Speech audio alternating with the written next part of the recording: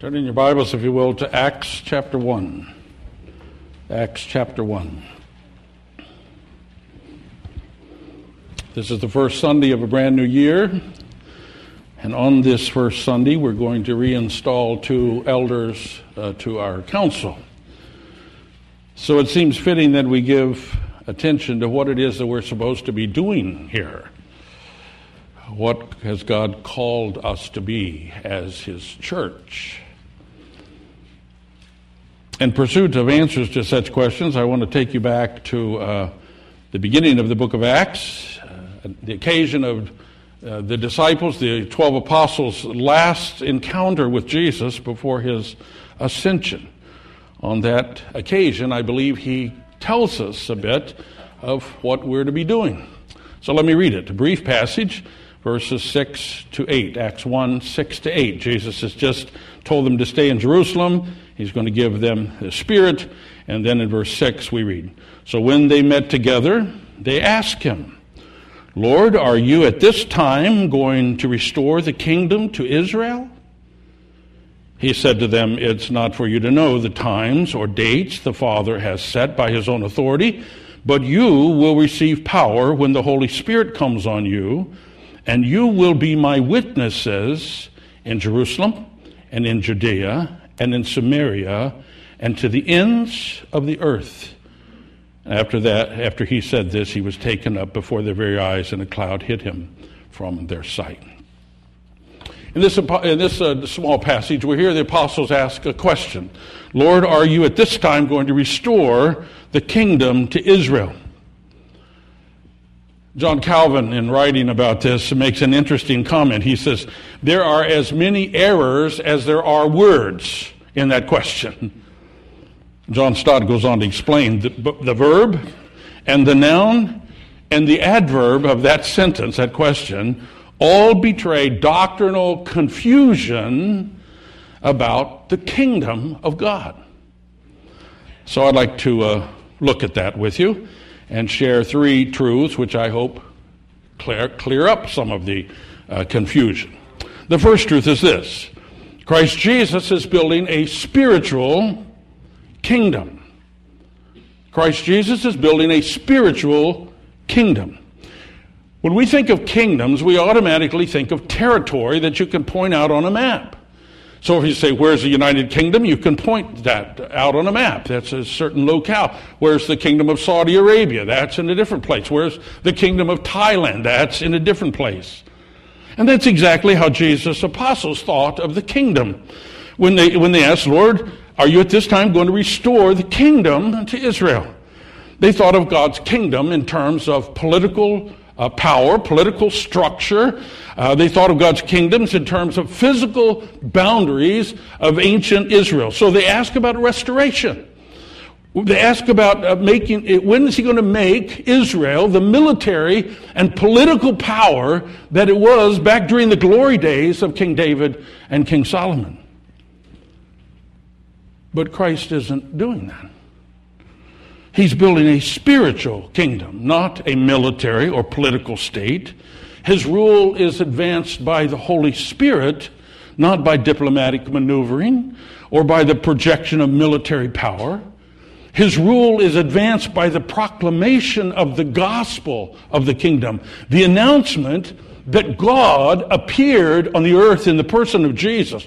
The Word became flesh and dwelt among us. The news that this Jesus defeated sin and Satan by His death on the cross, and that victory was attested to by God by raising Him from the dead. So that His rule is now being advanced as God's Holy Spirit empowers His people to bear witness of it. You see, this kind of spiritual kingdom can't be stopped. You can secure borders against a military advance, but how do you guard against the work of God's Holy Spirit? You can defeat political enemies and silence them, throw them in prison, but how do you stop the quiet witness to the victory of King Jesus?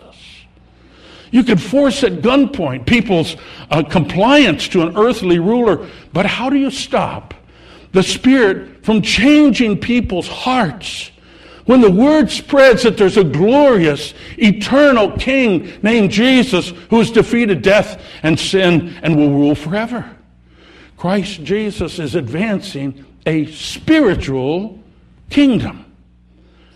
That's not to suggest that Christ's rule is only heavenly or spiritual, so that it has nothing to do with the things of the earth.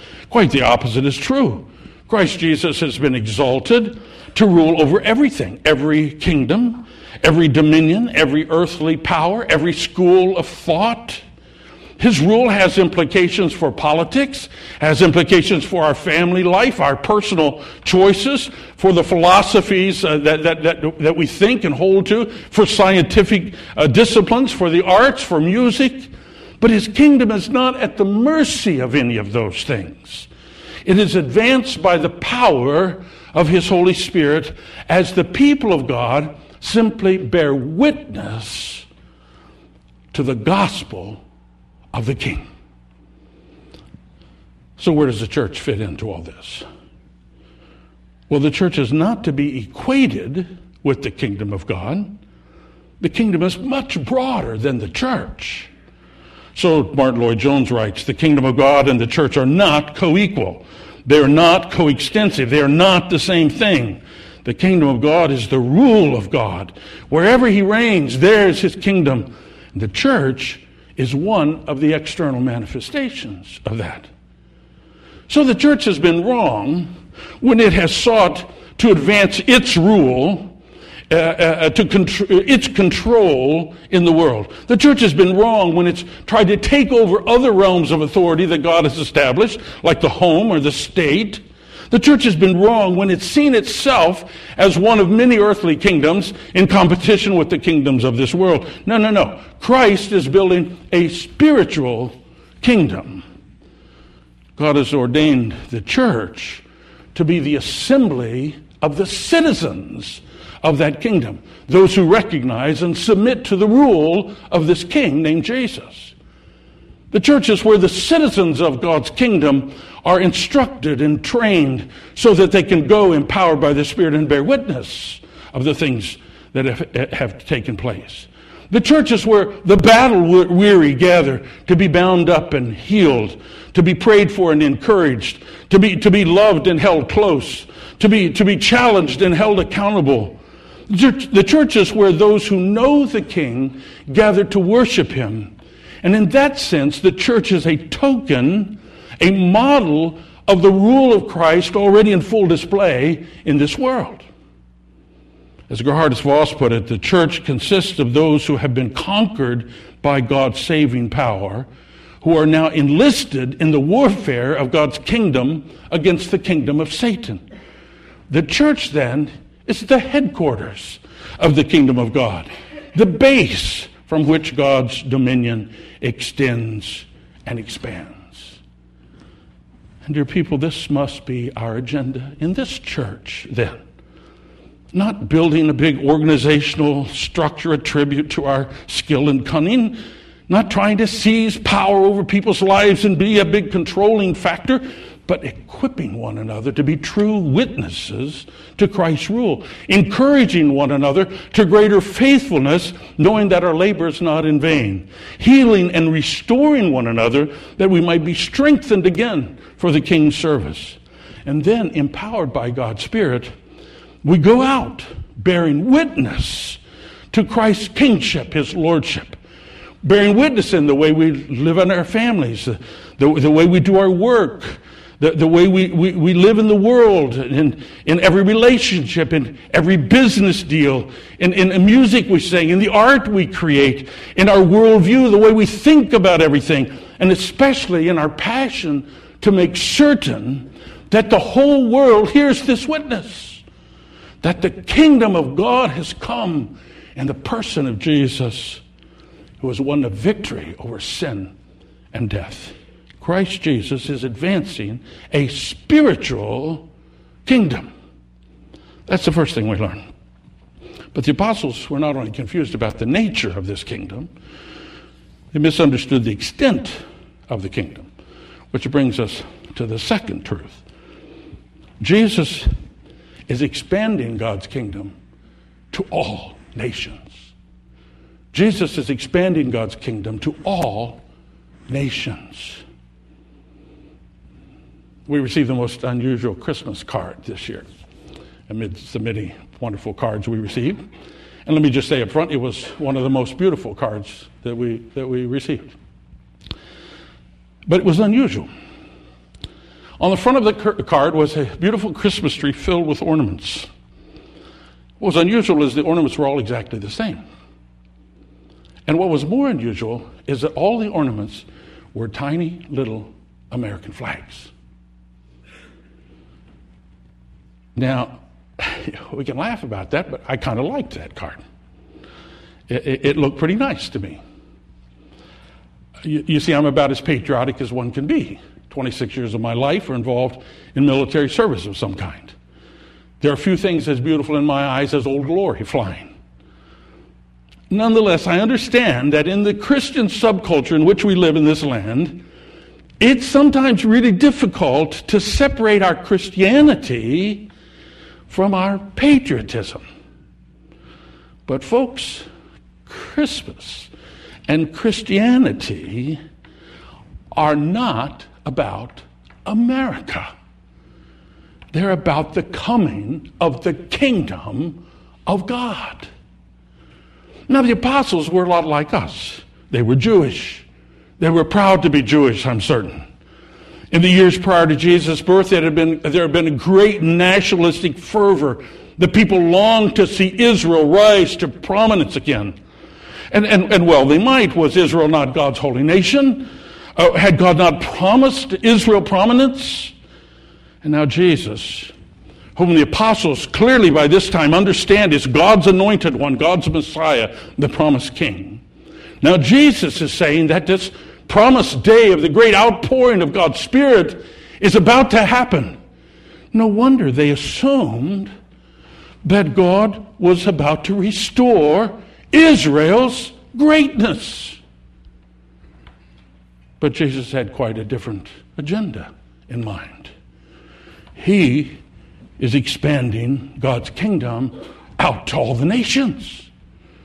And so in his answer, rather than confirming their nationalistic hopes, Jesus gave them a blueprint for the future. First, he says, "You will bear witness of me in Jerusalem." That was a wonderful city, the heart of their faith, the capital of their homeland, also a frightening city, for there Jesus had been crucified recently.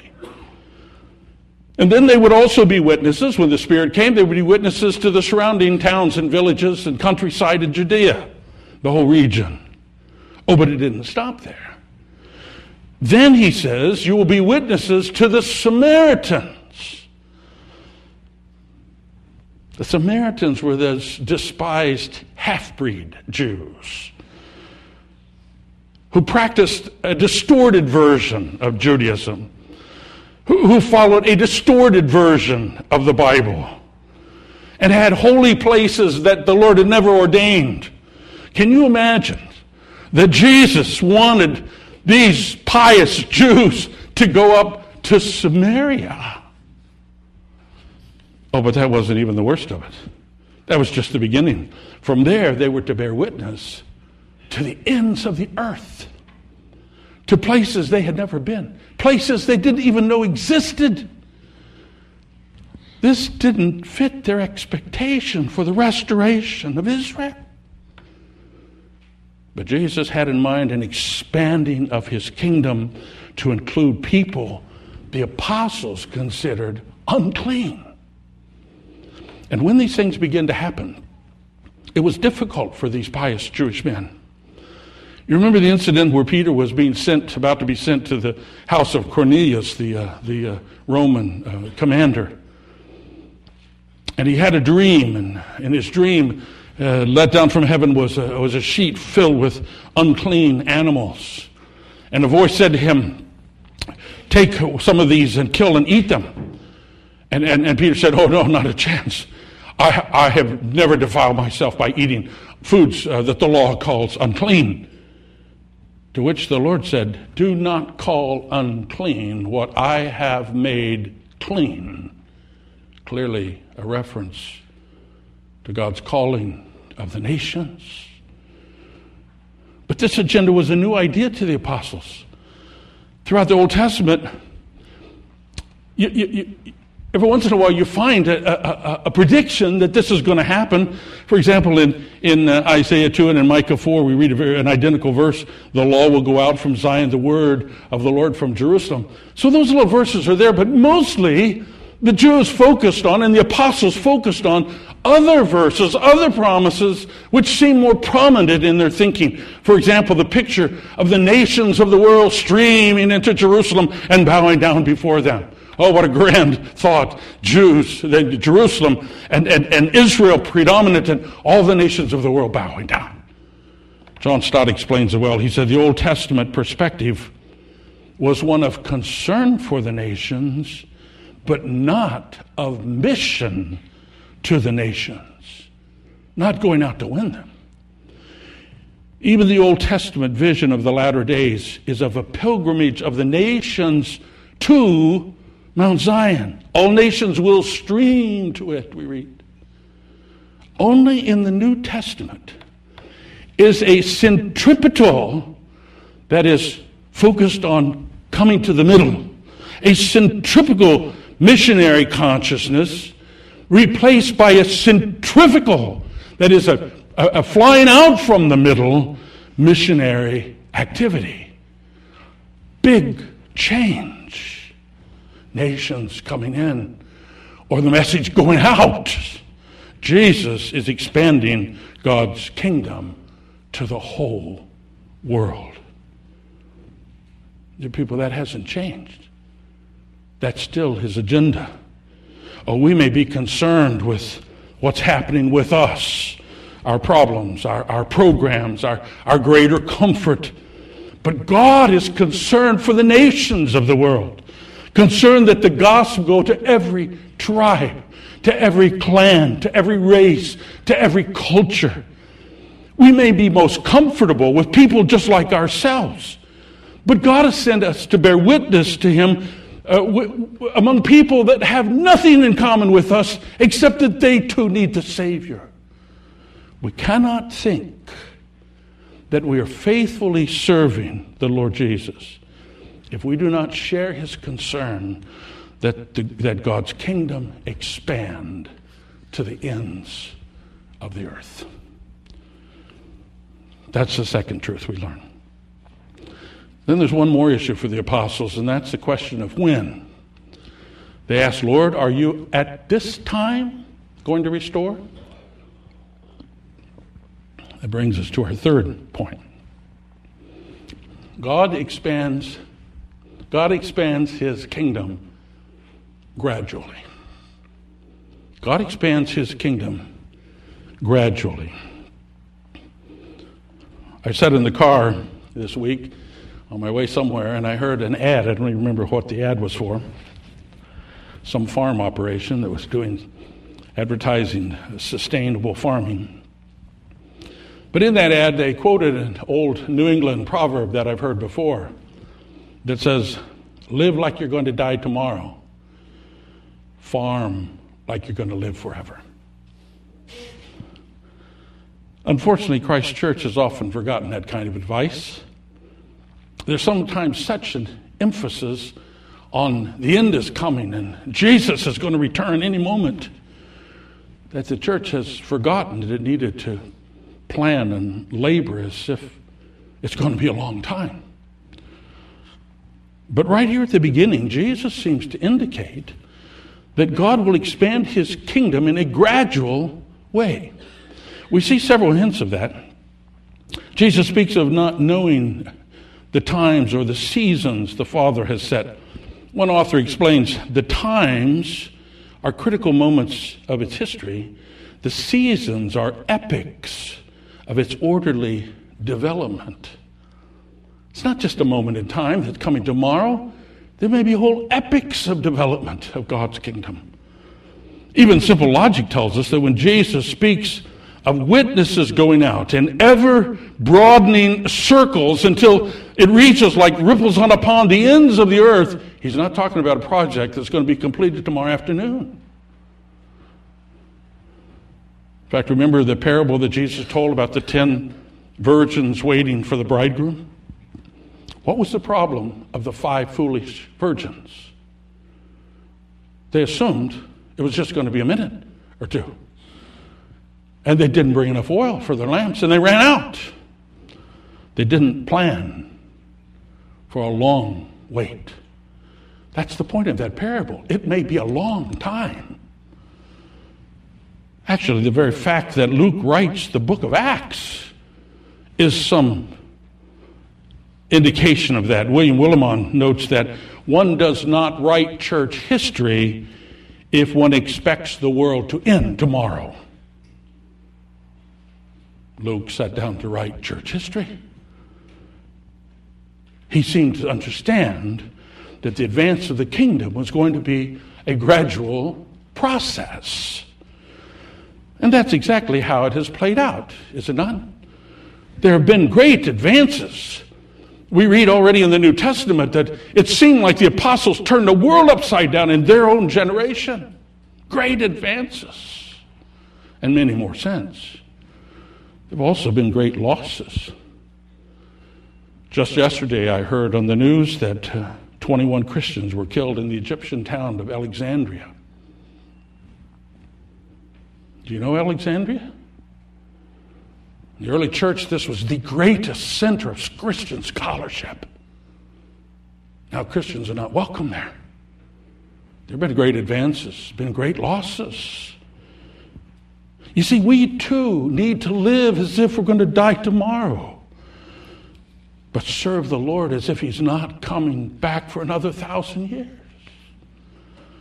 In other words, it's not enough to get your children to pray to receive Christ. You got to teach them the faith and prepare them to live in faithfulness and to teach their children the faith. It's not good enough to get excited about the Lord's coming. We've got to go with the gospel, send missionaries to the ends of the earth. And it's not enough just to go out there and tell. I remember when I was in college, there was a mission organization that said, we don't have time to go learn the language and learn the culture. We've just got to go out and reach these people. The Lord's coming back any day now. And so they went overseas with a handful of tracts, and they handed out papers that they could not read to people whom they could not understand. And in the process, they offended many with their cultural faux pas, because they didn't take time to even get to know the people they were trying to communicate to. They failed to understand that God's kingdom is a process, and you got to do it as if it's going to go on for 1,000 years. And so while we live in expectation, we also need to plan for the long haul. We don't just go and serve the Lord. We build seminaries to train pastors for the next generation and the one after. We enter into working relationships where we can labor more effectively for a long haul. We don't just feed the poor. We need to work to find them jobs and to get them education and to teach them the faith. I think of Steve Lau and his ministry up in Vancouver and other places. We're trying to get prostitutes off the street. But you don't do that when you just get them off the street. You have to teach them the faith. You have to teach them how to live. You have to give them a place to live. You have to teach them skills. You have to get them plugged into a Christian community. Only then can you think you've evangelized those women. God's kingdom advances gradually over a long haul. And those same things apply to us here. We're not just building a church that makes us comfortable. We've got to build a church that would be faithful to preach the gospel for generations to come. We need to live lives that don't just bask in the fact that my sins are forgiven, but learn the disciplines of grace, learn to walk in godliness, and reproduce the same. Enough of being flash-in-the-pan Christians. God has called us to a long faithfulness. That's how His kingdom works. This morning we reinstalled 2 elders. And it's not for nothing. Be reminded there's still work to be done. Christ Jesus is building a spiritual kingdom. Enough of thinking that politics is a Christian's hope. No, it's not. God has given us His Spirit that we might be witnesses. That's how His kingdom will expand. And Jesus is expanding that kingdom to nations, to all the ends of the earth. Enough of nationalistic or ethnic agendas in the church. Christ expects the gospel to go to every people group and every nation. That's how his kingdom advances. We cannot say, well, I care most about my own kind of people. No. And finally, God expands his kingdom gradually. I truly hope the Lord comes tomorrow.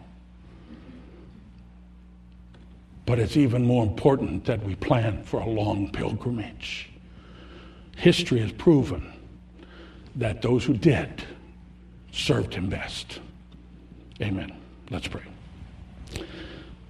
Oh, Father, we thank you that you've set before us what it is that you're doing if we'll take the time to think about it and listen to you. Make us faithful, Lord. Give us a heart like yours. Help us, like the apostles, to change our thinking from the kind of thing that comes natural to us, our own ways and our own people and what we can see and having it right now, Lord, to the agenda like you have, of the long process of taking the gospel to everyone and proclaiming the spiritual reality that sin and death has been defeated and there's eternal life in Jesus. Help us to be faithful. We don't always even know what that looks like, Father. We often don't know where to begin. But I pray that as we walk together as a church, that you would help us to know what it looks like here. As we lead our families, help us to know what it looks like in our families. As we live in the world, help us to know what it looks like living in the midst of the world. We ask in Jesus' name, amen.